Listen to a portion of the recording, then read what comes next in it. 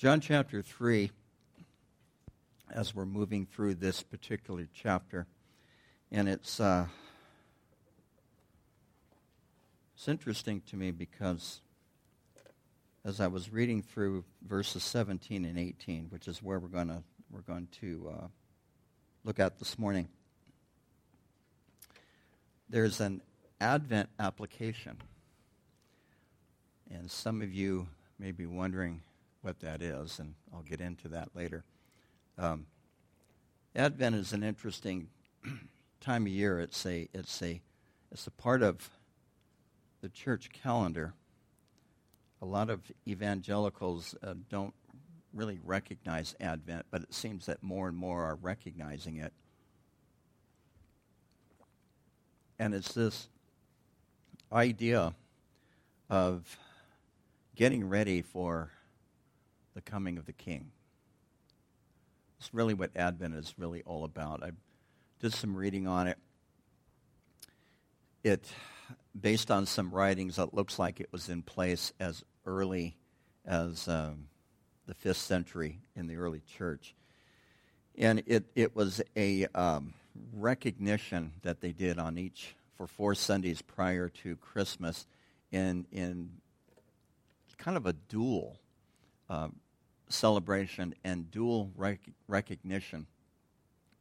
One is for the coming of the King as Jesus, and remembering the coming of the King Jesus when he came to Bethlehem so many years ago. But also remembering, understanding that his first coming really does foreshadow his second coming and the fact that he will come again. He'll come in a little bit different circumstances. We sang about it just a minute ago. He'll be coming in the clouds. And that Zechariah says that we will all see him. They will look upon him whom they have pierced. And so the Lord is returning. And so Jesus himself cautions us, warns us about having an expecting heart, referring to his coming. And then prior to his coming, he tells us to do business until he comes. The Old King James uses the term occupy, but it means to do business. And to be doing business, to go about our business, but with the expectation of his coming. That's part of what communion is all about, besides remembering the death and the body that was broken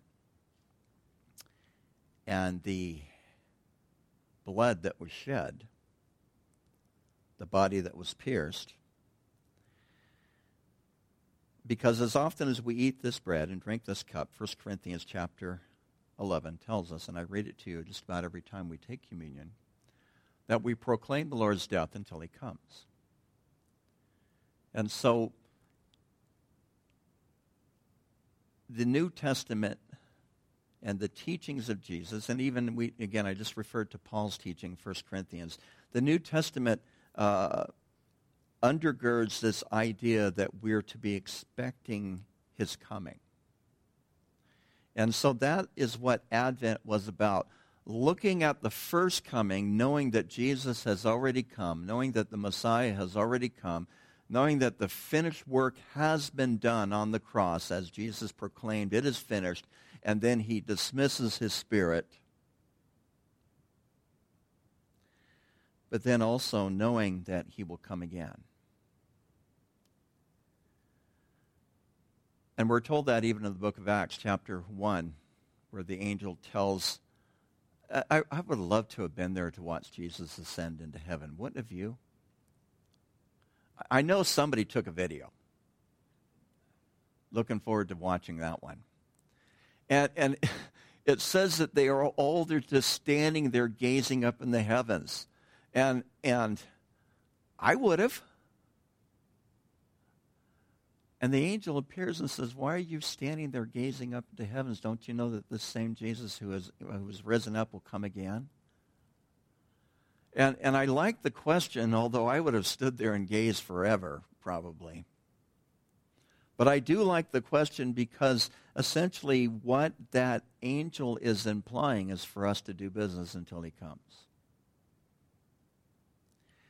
And yet we have these special times of the year that were things that were integrated into the church calendar, one being Advent, of this idea of, and which is actually the first of the year for the church calendar, by the way. And so they start off with the first of the year with an expecting heart,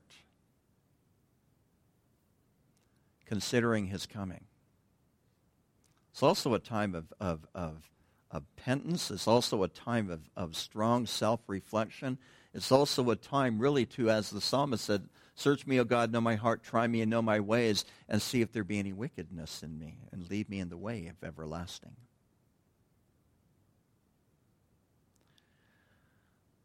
So it really is kind of a spiritual pilgrimage that you do as you go about your everyday life. It's the same thing with Lent. I'll talk more about that once we get into that season, but it's a preparation for Easter.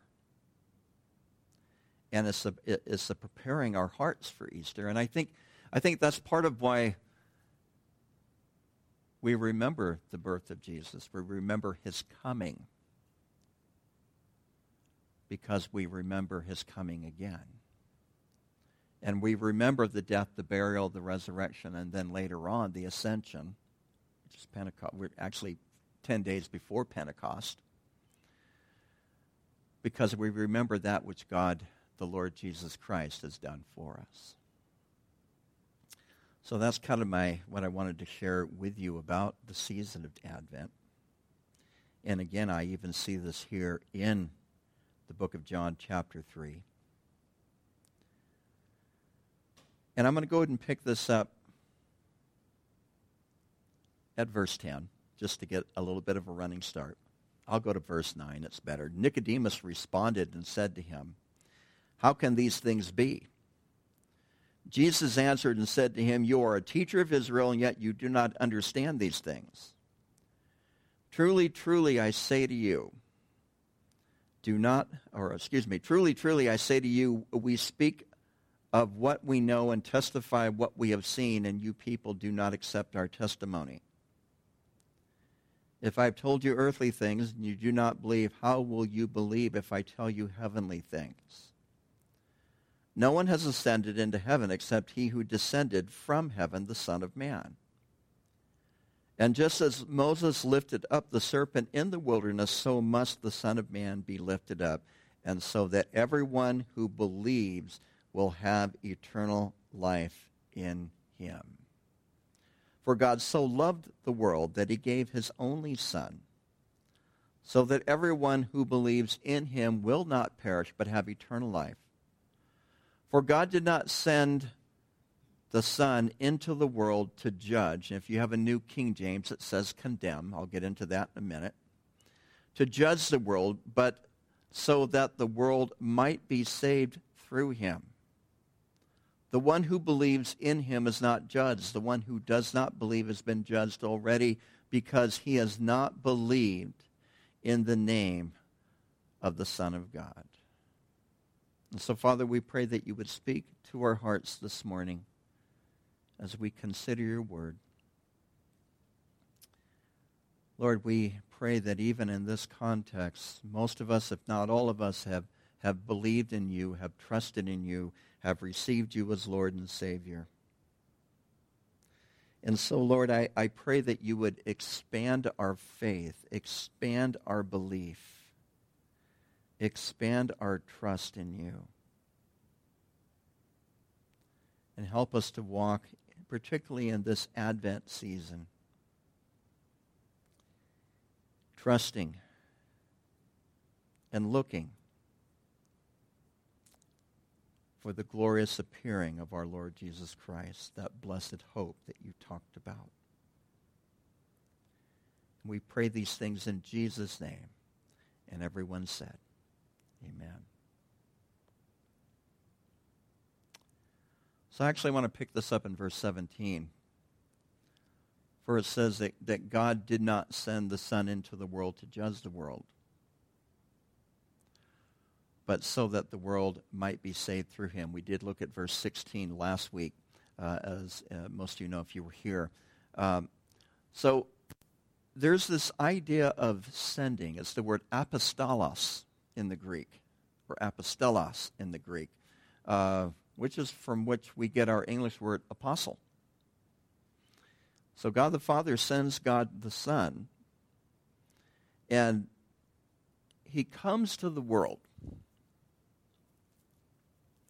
Now, as I thought about this, and I've known Christians, Christians are interesting people. You ever notice that?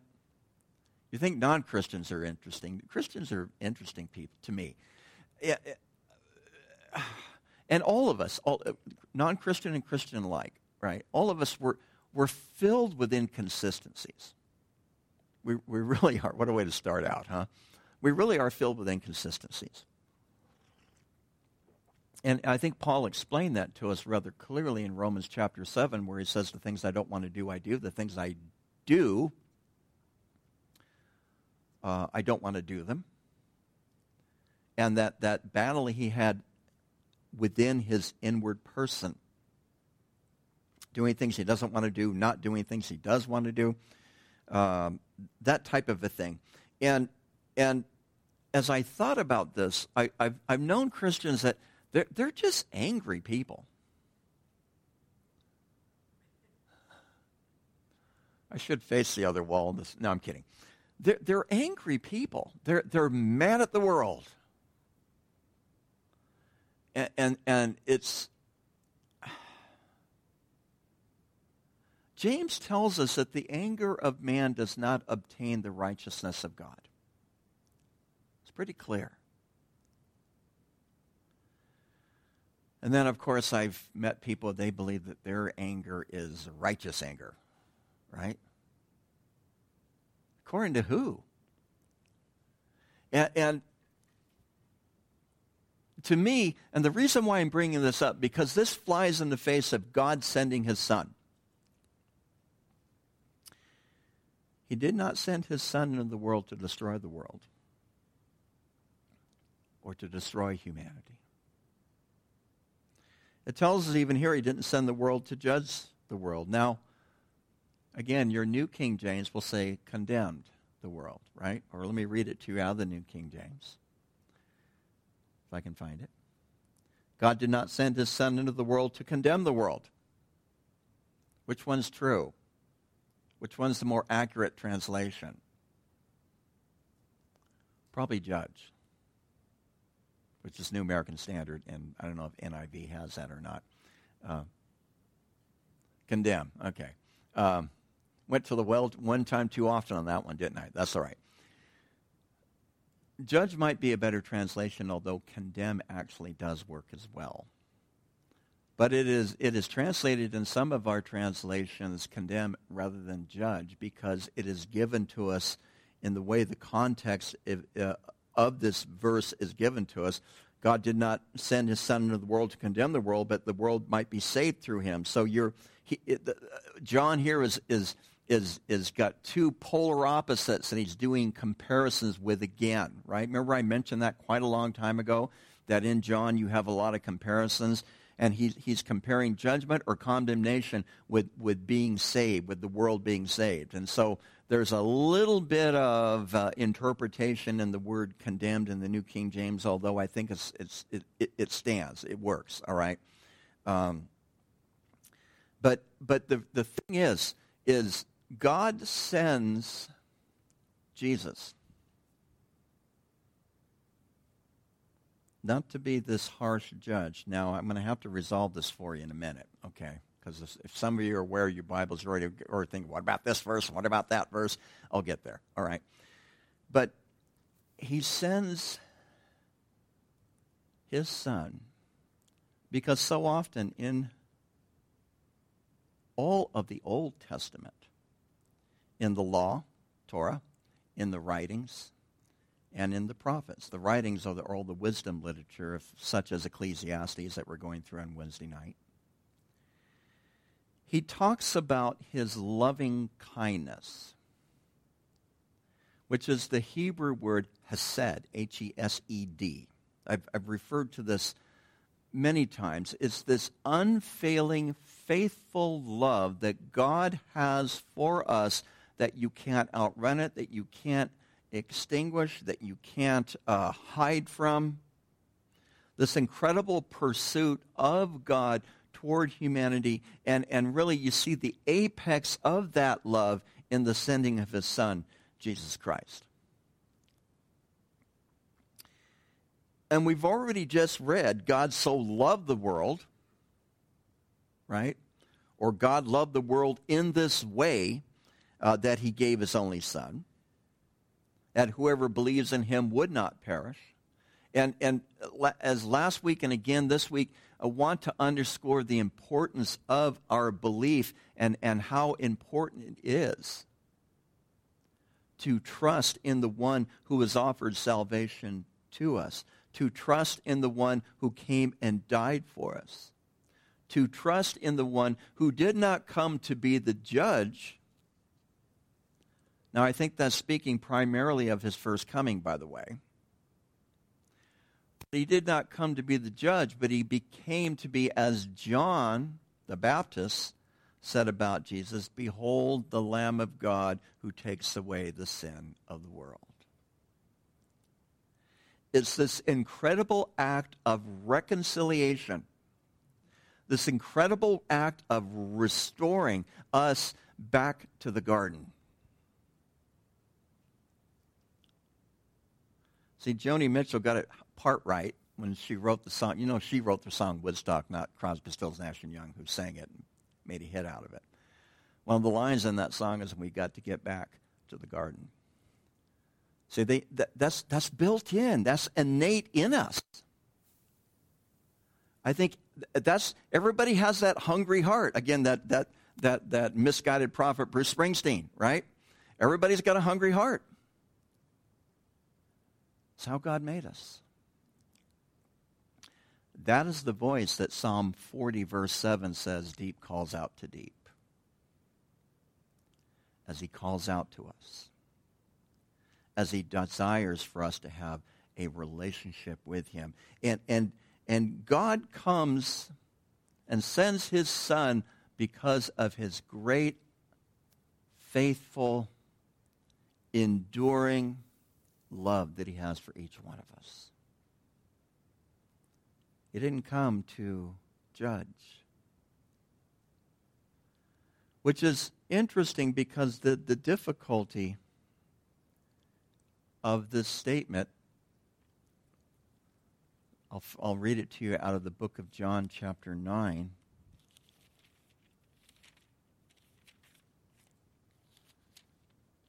Right around 39th verse. Same word, Greek word, by the way. Jesus said, I'm reading the wrong verse. Jesus said, verse 39, "For judgment I have come into this world, that those who do not see may see, and that those who may see may be made blind." Wait till we get to chapter 9. That's a hard one. Did he change his mind? No. Then what is he talking about? This is not an easy one to resolve. And I read a guy that I like the guy. I actually read people I don't like, by the way, but I like this guy. I read one of his explanations of it, and I'm not even going to share it with you because I didn't like the explanation. But how do you resolve this? How do we try to make some sense out of this?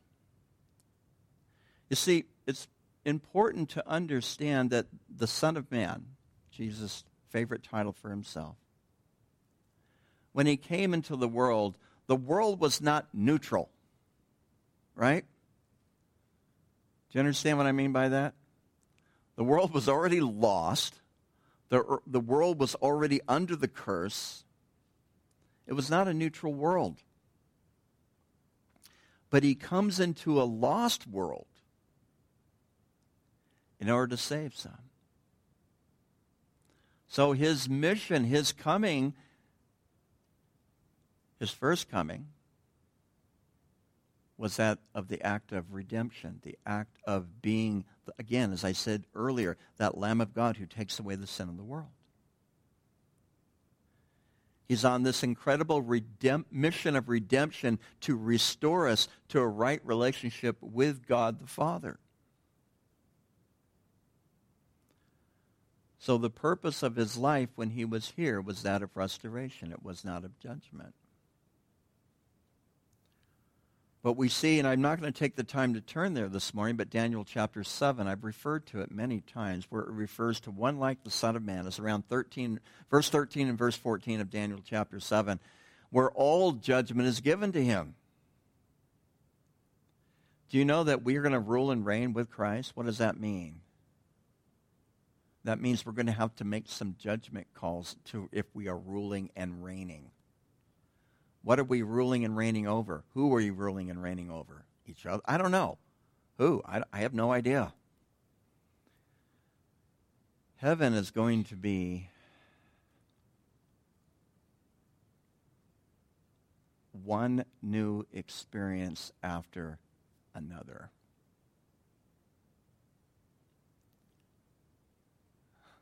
I think about those who've gone on before us, and this is such an understatement, but they're having the time of their life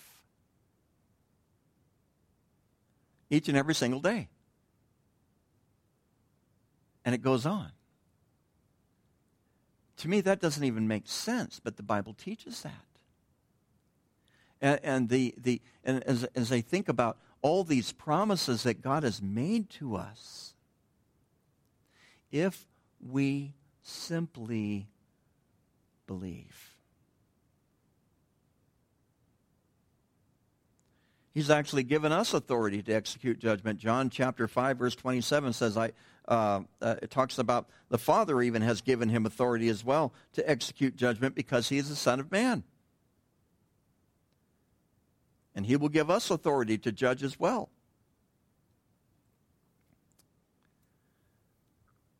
And yet at the same time, what does he say in Matthew 7? Verse 1, judge not, lest you be judged. I saw it. It was so funny. I actually posted it on my Facebook. It was a long time ago. Somebody posted a picture of a Bible, the page of Matthew chapter 7, and it said, judge not, and the rest of the text was blacked out, right? But all they wanted to do was go to judge not, right? Because we don't like being judged, do we? We don't like being judged, but the thing is, this has a special, I think, promise, encouragement to each of us who are in the faith, because God did not send his Son into the world to judge us, but so that the world might be saved through him. And if that is the love of God, all right? If that is the love of God, man, I want to get a hold of that. Don't you? I know I'm talking to Christians, but don't you want to get a hold of that? I mean, think about that. What does he have for us?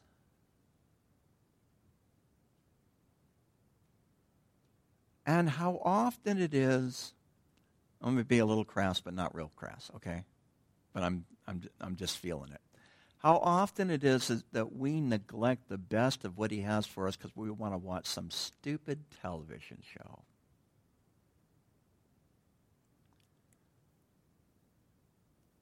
How do we steward our time? Do we have the same heart that David wrote when he wrote, I think it's Psalm 42, where he says, as the deer pants for the water, so my soul longs for you, O Lord. Do we have that same type of hungering and thirsting? Jesus says, Matthew 5, blessed are those who hunger in spirit, because they will be what? They'll be neglected. Right? Okay, I woke some of you up. No, because they will be filled. And so we don't have Jesus coming to be our judge. Now, yes, we will stand before the judgment seat of Christ. and our works will be determined. Remember when I talked about mean Christians? Judgmental. I had one of those moments just for a second, but I'm not going to share it, okay? I was like, yeah, I can't wait to see some of these people get judged. Anyway, don't go there, Mike.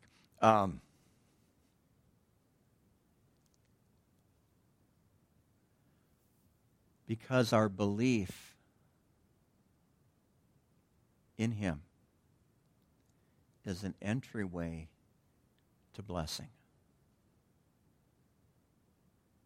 Our belief in him is an entryway into blessing. Yet often it is what he has for us, the reality is we don't want.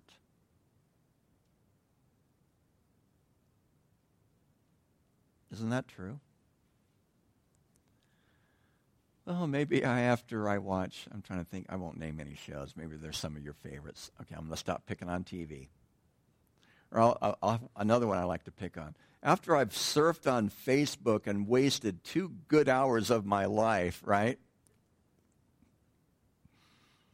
Or TikTok or Twitter or some of those other things.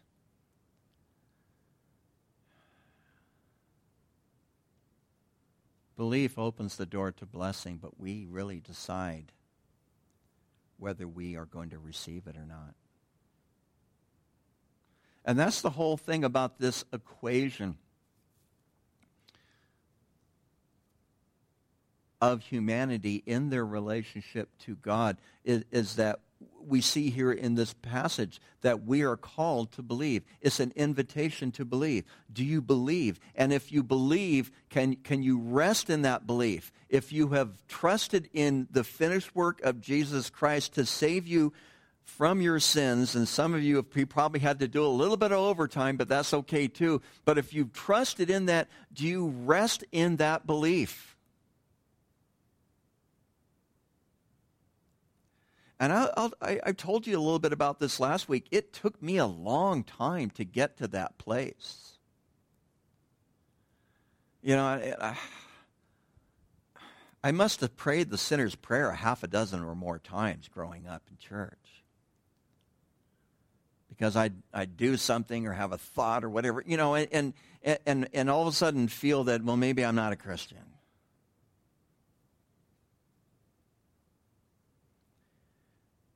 So wanting to do the whole thing all over again, you know. But to really come to this point that God did not send his Son to judge you, but he sent his Son that you might be saved through him. That whosoever believes. And so it is this incredible open invitation.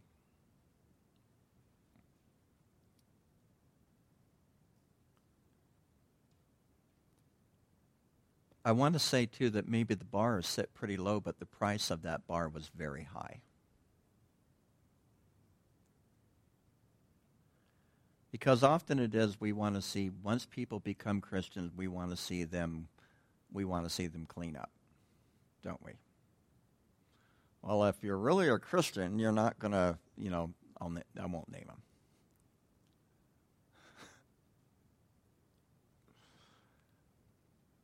It's about trusting in the finished work of Jesus Christ, period. Now, does God want to sanctify you? Does he want to conform you more into the image of Jesus Christ, his Son? Yes, he does.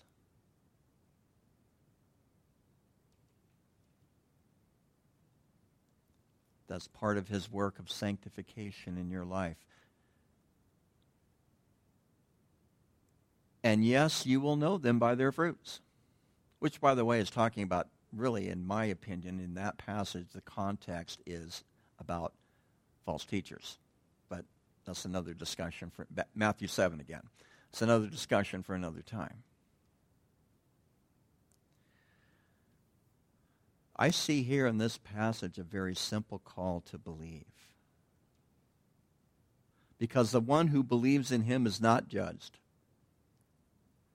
The one who does not believe has been judged already because he has not believed in the name of the only Son of God. So the one who does not believe has already been judged.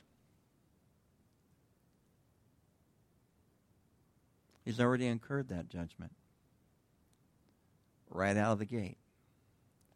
And both of these were in verse 18. The one who believes is not judged. And the one who does not believe, both of those words believe, they're in the present tense. It is an action that is in the process or a state of being with no assessment of its completion. It's an action or a state of being or a set of professing a belief in something with no assessment of its completion. In other words, not only were we to believe in the Lord Jesus Christ, but we are believing in the Lord Jesus Christ. Our believing is continuous. And this is where I do get concerned when I see people that they made a profession of faith and then there is absolutely nothing that I see in their lives that indicate that they are currently believing, other than, yeah, I prayed a prayer about 6, 7, 8, 9 years ago.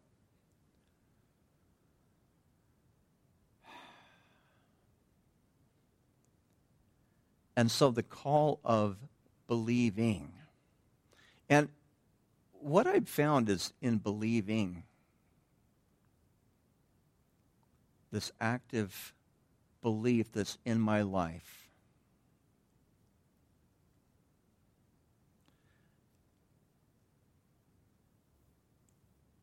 I recognize often it is that my believing forces me to wait. Forces me to do a lot of waiting. Now, I don't know about you, but I don't like to wait. I know some of you are waiting very patiently for me to finish. No, I'm kidding. But anyway, but I don't. I don't like to wait. I don't know of anybody who likes to wait. In fact, I was thinking, because some of our folks are going to Disney World, right, next week. And part of my family went to Disneyland last summer, and they have this thing called a Fast Pass. And I think you pay extra for it. So you go to the front of the line. Man, I'd be throwing stuff at those people. I mean, I haven't gone to an amusement park in years. I retired from them. But anyway, but you can pay for this Fast Pass. Why do you spend extra money for a Fast Pass? Because you don't want to wait. It's built in on us.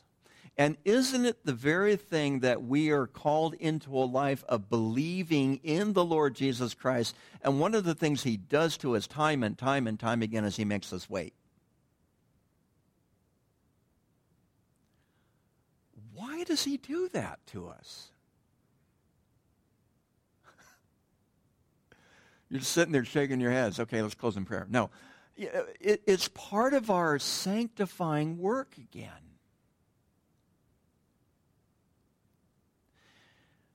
And I am convinced that people at my last church, there we go, if they were not in a place where they had to wait on things, they become spiritually spoiled brats.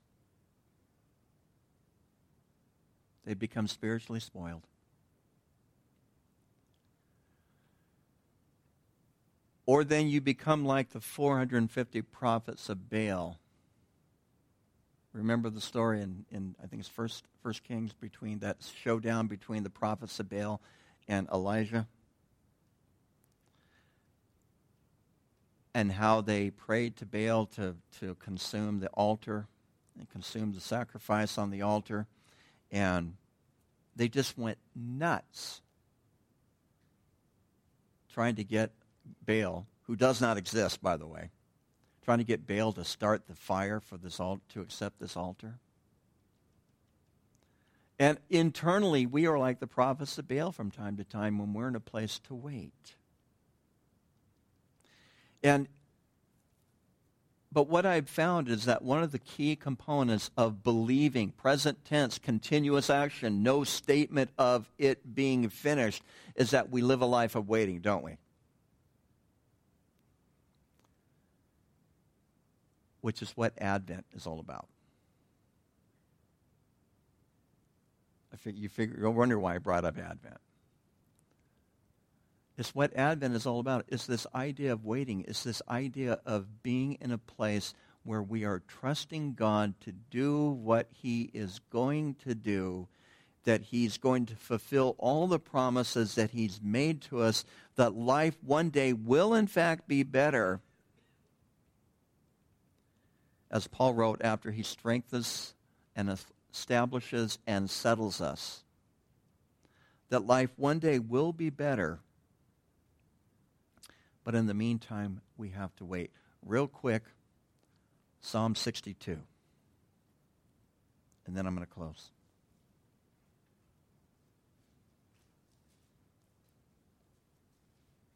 I'm just going to run through this really fast, or just a few verses out of Psalm 62, beginning with verse 1.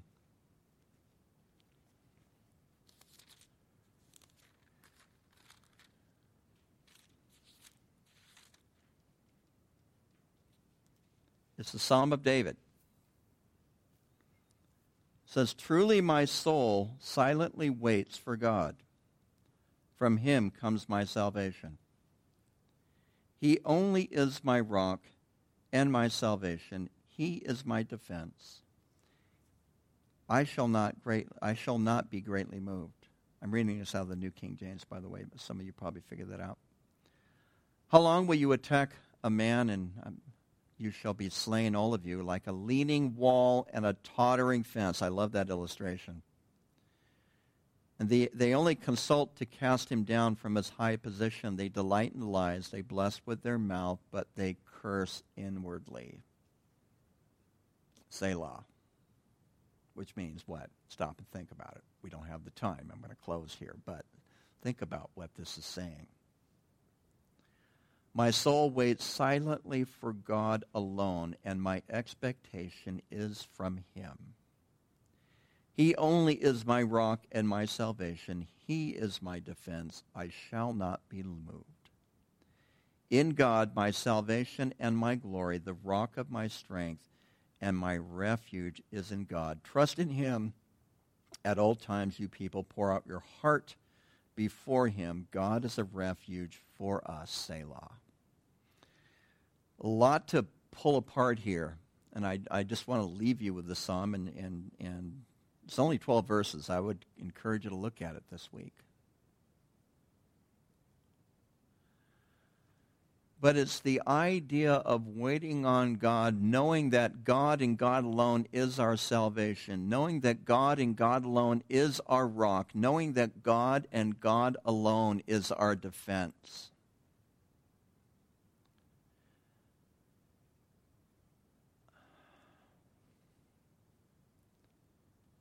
So why is it that we as Christians put our trust in other people, other places, other things, when the reality is this psalm is said, this is David who's writing this. His soul waits silently. In other words, David didn't complain on Facebook. I'll just put that out there for you. "Because from him comes my salvation. He only is my rock and my salvation. He is my defense. I shall not be greatly moved."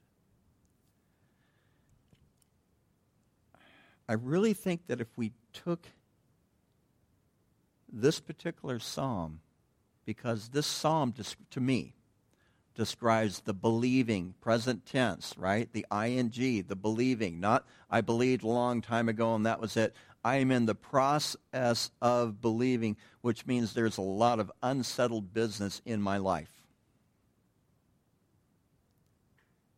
But if we really grabbed a hold of this, I think it would change the way we viewed current events in the world, the political systems, not only in this country, but in other countries as well. We're not of this kingdom. We're of another kingdom. We have a heavenly king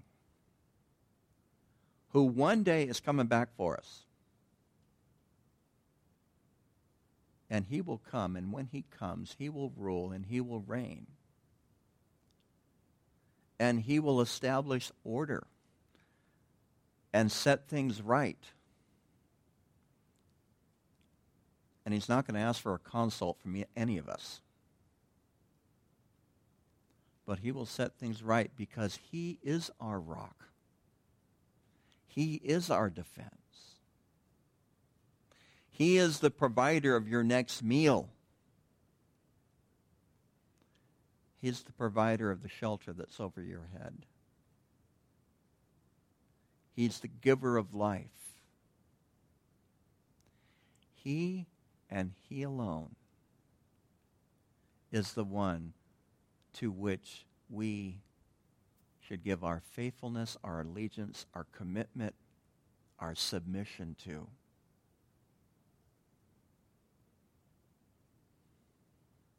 Don't trust in the words of man. I love it where it says here, they bless with their mouth, but they curse inwardly.